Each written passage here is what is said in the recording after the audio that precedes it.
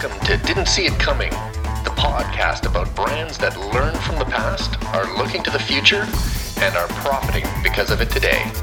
I'm your host, Mark Stoiber.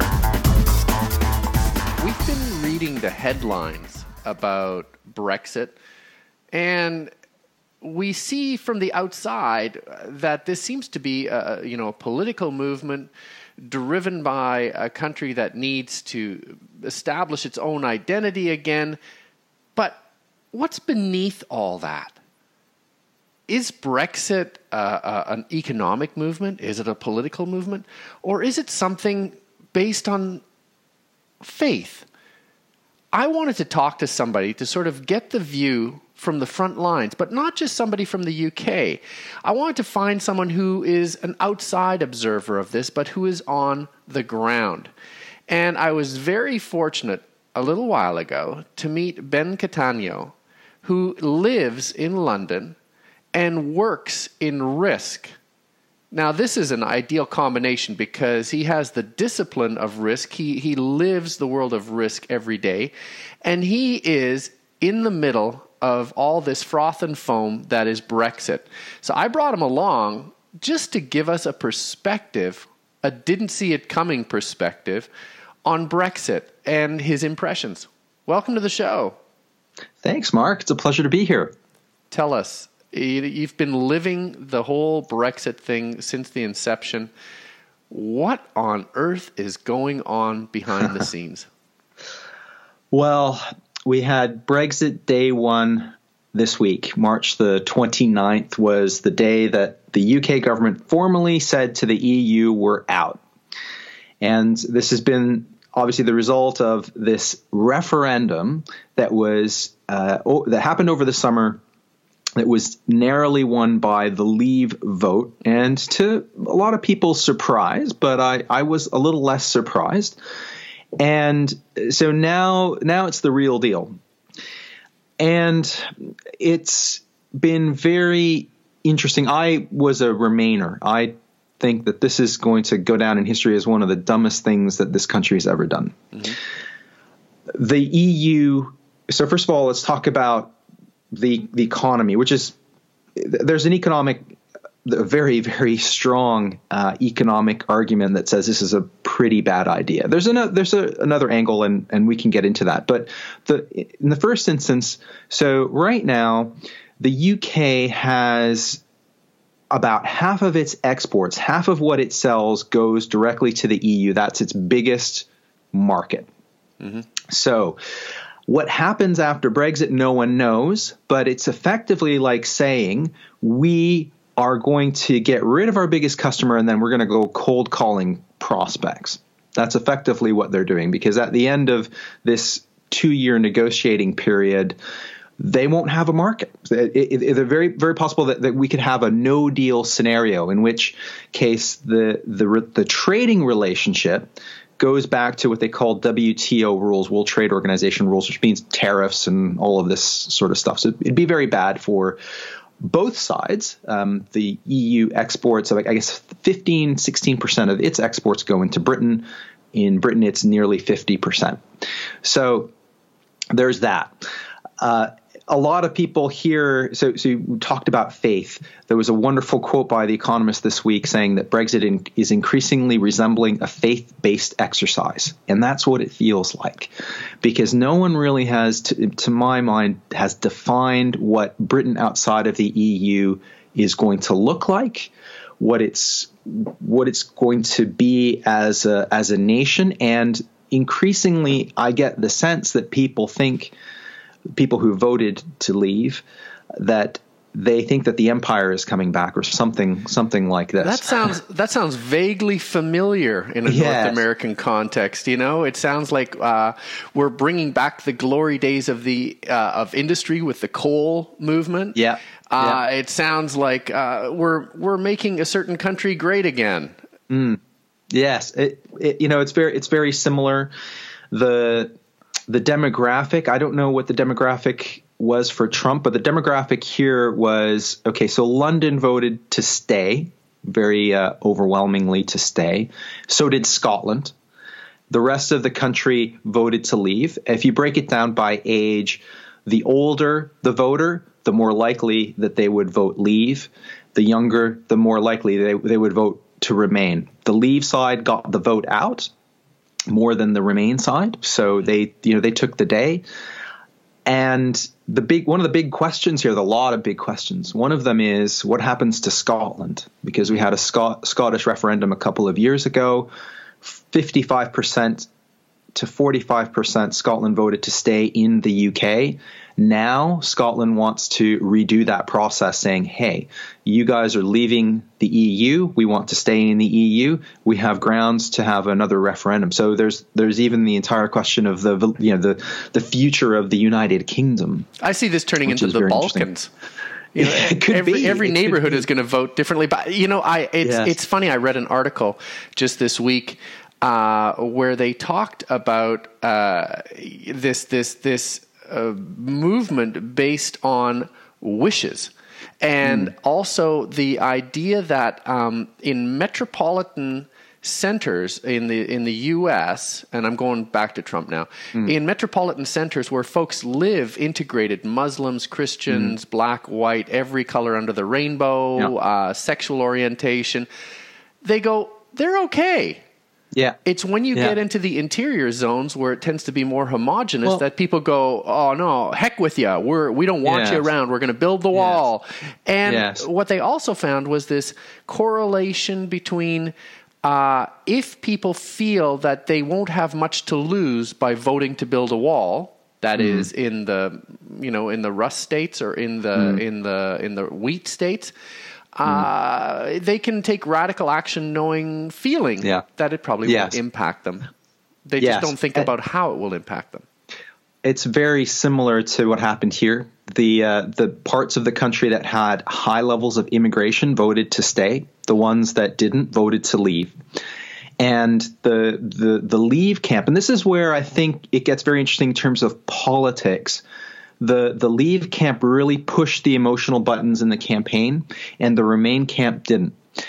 And I think that's where this really fell down. There was a lot of arrogance in the remain camp. Very similar to on the day after Brexit, I said in a Facebook post or something, I said the politics of populism and something or other have won the day here in the UK. Let's see what happens across the pond, your served United States. And that was back in June. And you could see the same thing play itself out, that it was a very technocratic. I had a guy named Mark Blythe on my podcast, and your listeners should look him up because he predicted this. And he goes after technocracy. And when you and I spoke, we talked about making things complicated and story. There was a lack of story in terms of the Remain camp, I think, in terms of a vision for what the United Kingdom should look like in the future. And that vision is, multilateral. It's to be cooperative. It's a future that's the sort of shared, that kind of a sentiment that didn't really come through. You couldn't, in a sound bite, you couldn't talk about what Remain was all about. But in Leave, it's take our country back. It's funny because what you often see is if a politician stays in power for a long enough time, it's far easier to get them out based on a platform of get them out. Change, yes. What's your platform? Get them out. Do you have any position? Get them out. Yeah, get them out. And it's funny you bring up this thing about the UK and areas where there's a lot of diversity and mingling and coming together. They voted to stay in the EU. And then funnily you contrast that with bring the empire back. The empire was founded on multiple cultures. Yes. So there's a lot of revisionist history thinking going on. Well, there is a lot of revisionist history going on, and on the part of trade, you hear this. I call it jingoistic bullshit. You hear a lot of this. We're not only we're going to take our borders back, we're going to be this global Britain. The EU needs us more than we need them. That is not true. But who are we going to trade with? So we can. People talk about the Commonwealth. Well, the Commonwealth. I mean, if we don't have a deal in the UK with the EU, the Commonwealth countries have more of a trade agreement with the EU than we will have. So trading with the Caribbean trading with Australia is going to replace trading with Germany and France, who are just our neighbors. It just defies logic for me. I think they should start sending out 3 masters to the colonies and bringing back cotton. Yes. I think that would, yes. That's probably what they're seeing, isn't it? And there's some great, I don't, and I might be in my own echo chamber on this, but there's some, what are we going to trade? What are we going to be offering the world? And one of the proposals that came out a few months ago was about sort of jam and biscuits or something like this. That's the future, is jam and biscuits. What's our competitive advantage? It's actually financial services nowadays, and the passporting, the regulations that exist for London to be the sort of global financial hub are also at risk. So that could go away. And we'll see what happens, but it isn't jam and biscuits. It is a problem because you have London is a financial services centered economy. It really drives the UK, and a lot of the manufacturing has dried up in places like the north of England, places like Sheffield, and where there was very big steel industry and things like this, very similar to the Rust Belt in the United States, and those were strong leave votes. So you're seeing the same thing happen over here, where Trump just signed an order saying we are going to knock out climate controls and bring the coal industry back, and people are saying, well, you're entitled to your opinions, but you're not entitled to your own facts. And the fact is that natural gas and renewables have dropped in price so significantly, it ain't coming back. And you can go to such flaky hippies as the head of the coal industry who say that it ain't coming back. And oh, by the way, the little bit that is coming back, they said it's probably going to come back to the tune of 10% of what it was. The bit that's coming back is going to be worked by robots and machines. So yeah, absolutely. And even if it didn't, is that what we want? We want to work in coal mines again? We want to have black lung again? Yeah, it's incredible. It's incredible the sort of fear that drives people to go backwards to an idealized past that was actually quite crappy. As a revolt against in the UK, as a revolt against Brussels and a whole bunch of ninnies and bureaucrats at the EU headquarters. But they're crafting a pretty nice future right now. They are. Now, look, the EU is under a bit of strain, not just from Brexit. So there's this sort of sentiment. So the other argument that you kind of hear, wow, the EU is probably or might not exist in 10 years. And, you just kind of wonder, well, so your whole argument is that maybe in 10 years' time, we're not going to have the EU. It's just not strong enough. But if you think about it from the perspective of the EU, okay, here's one of the major members of the club that's left. So it wants to hold itself together. And there are threats to the EU. You've got, Russia doesn't like the EU. We have, Trump is now not as friendly to the EU as Obama was. They had a trade deal that was scuppered. And so it's trying to hold itself together. So it doesn't want, a Netherlands, a France, dare I say, leave. And it will do everything to punish the UK for doing what it did. You can't have, as I said from the outset, you can't have the same deal or close to the same deal as you did if you were part of the club. And somehow, people here, we're entering a very complicated international negotiation, and there's so many facets. It's not just trade. I mean, the EU is it's more than a trade agreement. It's a customs union. You've got free movement of labor.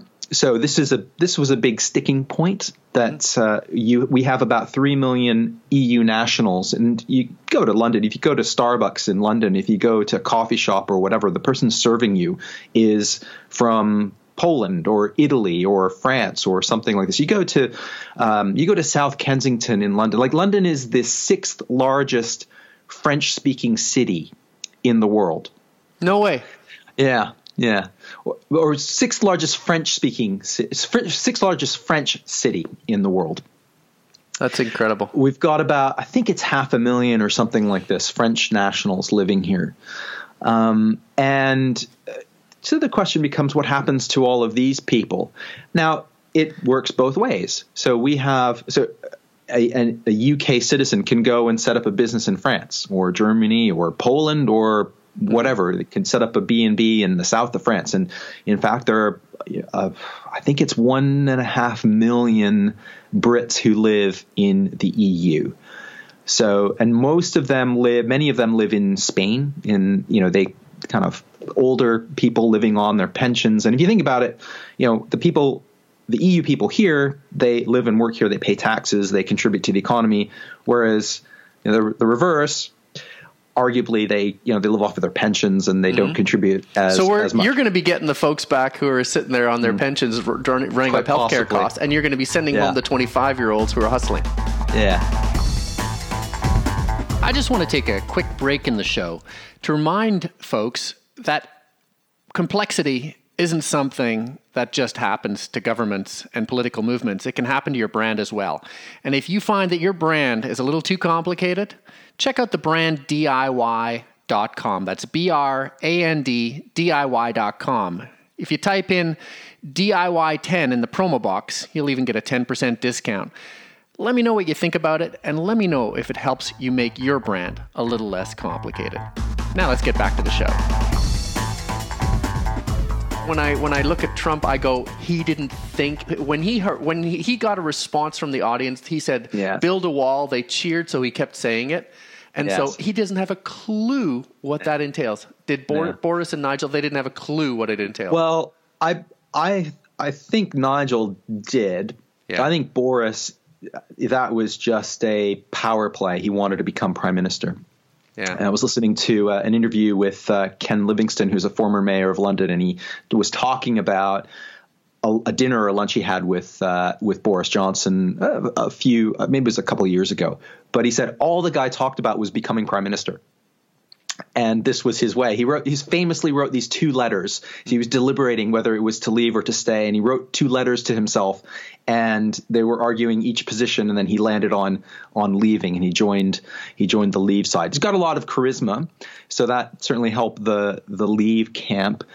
But then, it became this House of Thrones, Machiavellian, knife backstabbing festival at the end of the Brexit vote, in which it was supposed to be Boris, and then he said, "Well, I'm not going to be a prime minister." And then Gove came in, and then it was Theresa May who was a Remainer who assumed the helm. But what I just question whether or not it makes sense at all to have a referendum on something as complicated as membership in the EU.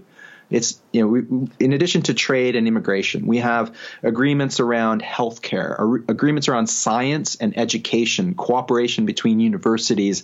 We have defense and security arrangements. It's an incredibly complicated relationship. There are so many programs. There are actually a lot of towns and cities that benefit from the EU's development spending that voted leave. Mm-hmm.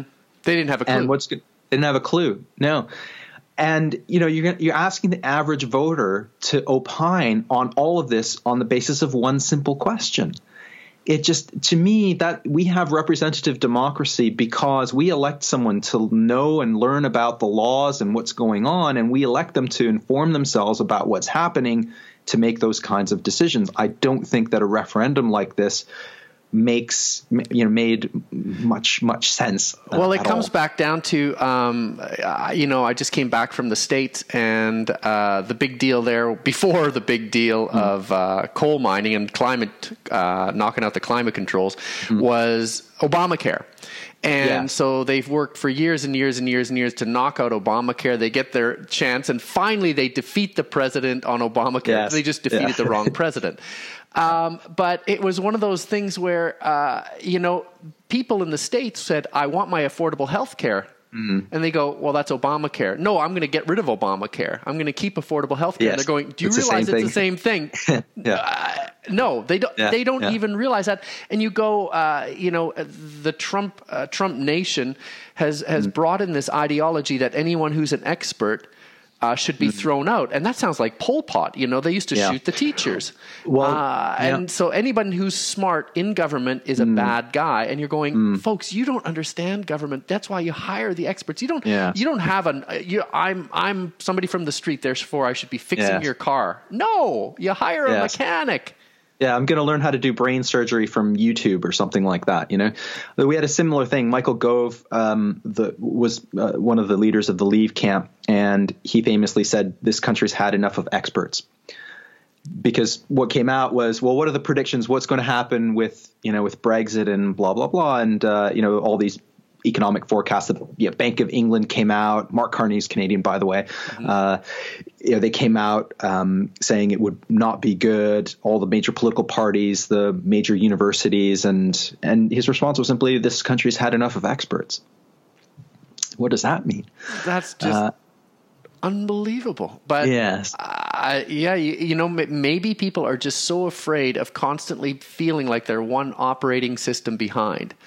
And we're so afraid of feeling stupid all the time, and the world has gotten so much more complex than we can possibly fathom, and we just want simple days where we used to, instead of have, in Nintendo, we used to have balsa wood airplanes that we used to wind up the rubber band and fly. Maybe that's what they're looking for. Well, I think there's something to that. I think that people like Trump, they're very seductive, because we talk about risk and uncertainty, and he offers certainty. Only I can fix it, right? These kinds of things are very seductive, because cut through all the crap that I don't want to spend my time trying to figure out. This guy's this guy is telling me that it's going to be fine, and then he can fix it. He can make America great again, and it's very similar to what's happened here. Good experts are not soothsayers.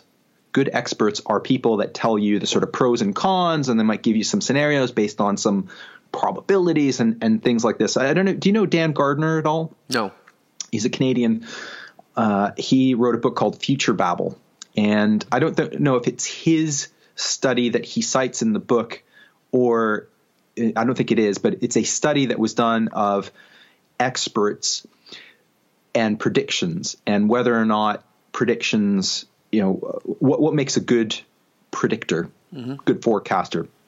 And famously, predictions are wrong. It's a very dangerous game in the world of risk. And if you take a look at oil price charts, and you look at the point in time in which the prediction was made, you can see that when the oil price was down here at $50 a barrel, the experts would say, well, it'll be slowly rising from that point. And when it was up at 150, same thing. You could draw a line, and it's always the prediction was slightly going up from the point that we are. So predictions depend on the point of time in which the predictions are made. And what's difficult is that, we want that sort of binary thinking. Tell me what will happen.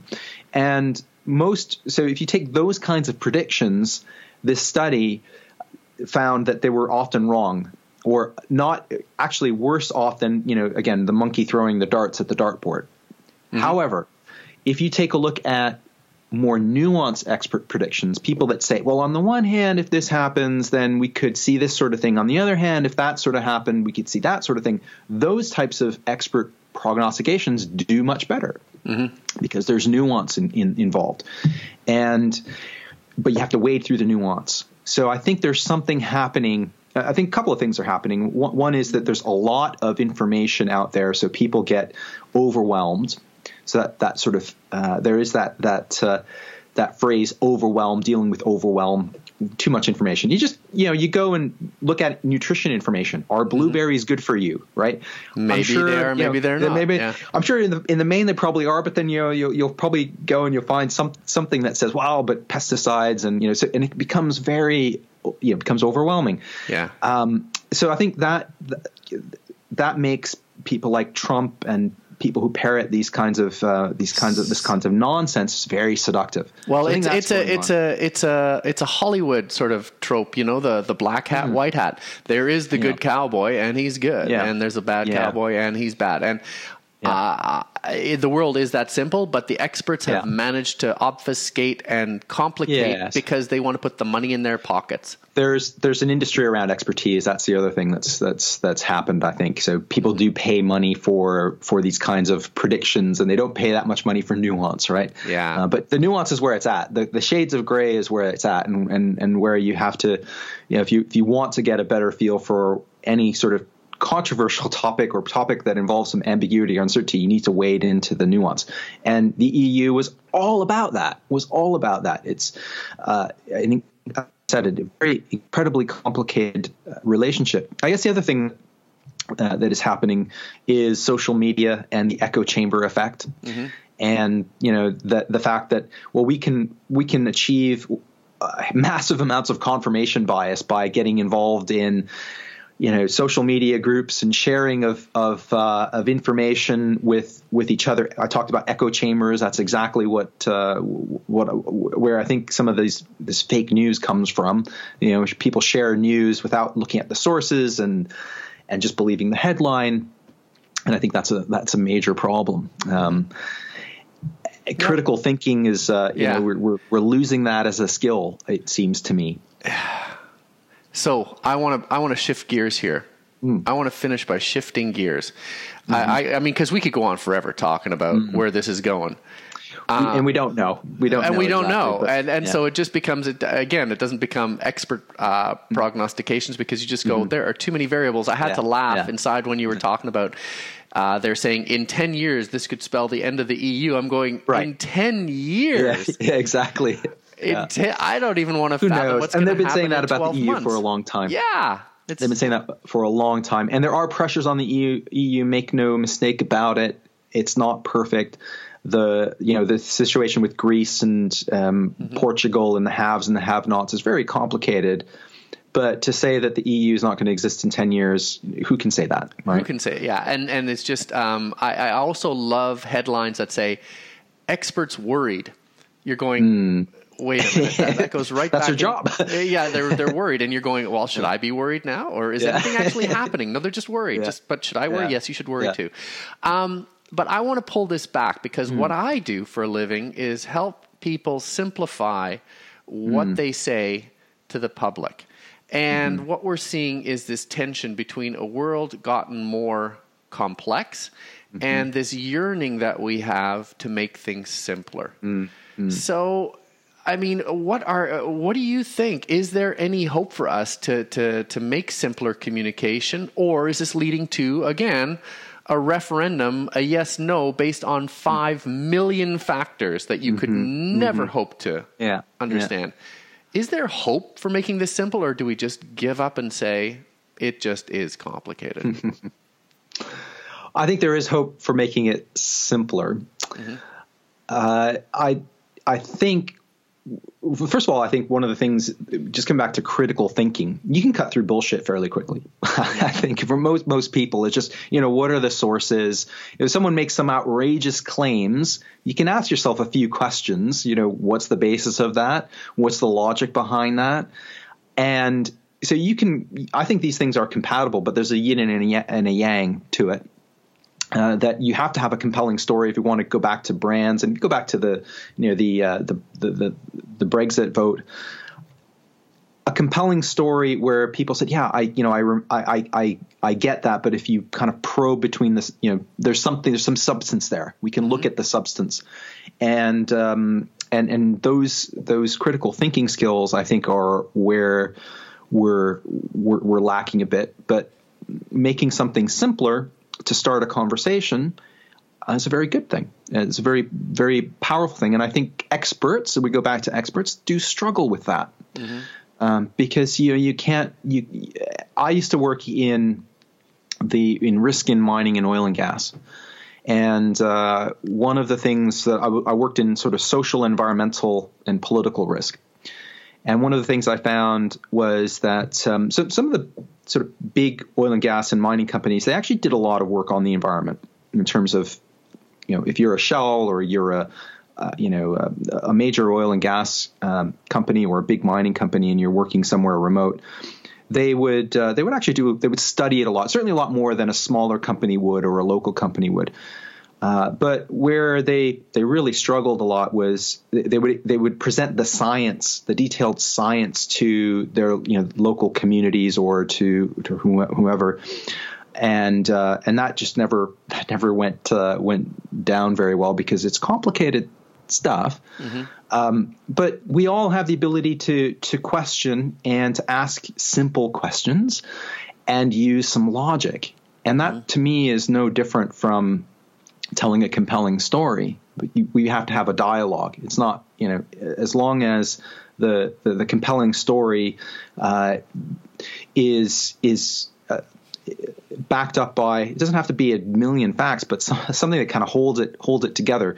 I was reminded of something that I came across in terms of, I guess that you might be more familiar, you would be more familiar than I would about this, but the sales process nowadays. So we have multiple touch points with customers, right? Right. And let's say you're looking to buy something big, you go to a website. It might be a car, it might be whatever, a bicycle, a big road bike, expensive road bike as I do, and you'll go and you talk to people who have the same product, and then you go to the forums that the brand has, and it's a dialogue, right? So you can have simplicity. You can oversimplify, but as long as you can simplify to the point where you and I can have an exchange, whereby I'm probing and you're responding and vice versa, and we're trying to match. Then I think the power of story and messages are very important, very valuable. Now it's interesting. I was doing a workshop yesterday, and one of the people at the workshop was with Amazon, and we talked about the complexity of this thing that we're creating, and I was pulling my hair out going, how are we going to simplify this? And he said, well, let me tell you about Amazon. The thing about Amazon is that it's hyper complex. And if you ask people, why do you like Amazon, you'll probably come up with 10 people, you'll come up with 10 different answers. It costs less, you have more selection, there's better reviews, there's star systems, there's referrals, and sort of like we anticipate what you're going to want to buy next, et cetera, et cetera, et cetera, free shipping. Yeah. But it all comes back down to, that Amazon understands that different people have different versions of simplicity. So my version of simplicity is I bought a book and I'd like to know what other book I'd like to buy. That's my version of a happy place. Other people know that the Amazon lowest price guarantee is their happy place, and that's their simple. And the beauty of our sales process and our brand process today is that I can create micro brand promises for different sectors of the population and wrap them together in one website, which even 15 years ago or 10 years ago would have been unimaginably complex. So you could take, information on a hyper-complex issue, the United States economy, Brexit, the future of the EU, and you could micro-package issues based on people's idea of simplicity and give them clear facts and simple words, but on a million different topics. And they can take a kayak search, as it were, to that minuscule topic that they want to explore and get clear answers, which would guide them to a better, clear yes or no. Absolutely. And the Swiss do this on referenda. The Swiss have a lot of referenda. And referendum. Referenda is a referendums. See, as soon as we lost Latin, everything went to hell. Yeah. And that's how they do it. They do it on smaller issues where the both sides of the argument are understandable, and you can come in with the facts, and you make a decision one way or the other. Yeah. Something is called, so if you had a referendum on Amazon, if you could do that, it wouldn't work, right? Yeah. So should we have, or should we continue to have, or should we stop having the current Amazon website? Yeah. Right. That's effectively what they've done with Brexit. Well, how do you answer that question? What are the alternatives? It's funny because when you put it in that context, you go, that is the stupidest question I ever exactly. heard. Yeah, exactly. But then they put it in context of a whole country, and people go, yeah. It was should we stay or should we leave? Okay, well, what does leaving mean? It's going to be great. Wait. It's going to be great. We're going to get so tired of winning, like Donald Trump. Yes. Ben, yes. I want to dial in to your podcast, because you've got a terrific podcast. Where do I go to find that? allthingsrisk.co.uk. Awesome. And you can find that. What I do is I have long-form conversations. I use the lenses of risk, uncertainty, and resilience to cover all kinds of topics. You were my guest on episode 43, and it's just long-form conversations, and it's been a lot of fun for me. And you can find it on wherever you can find good podcasts, iTunes, Stitcher, all those places. Awesome, man. Ben Cattaneo, folks, thank you very, very much for coming aboard. Thanks, Mark. Pleasure to be on your show. You've been listening to Didn't See It Coming, the podcast about brands that learn from the past, are looking to the future, and are profiting because of it today. I'm your host, Mark Stoiber. If you want to get a hold of me, drop me an email at marc@markstoiber.com, marcstoiber.com.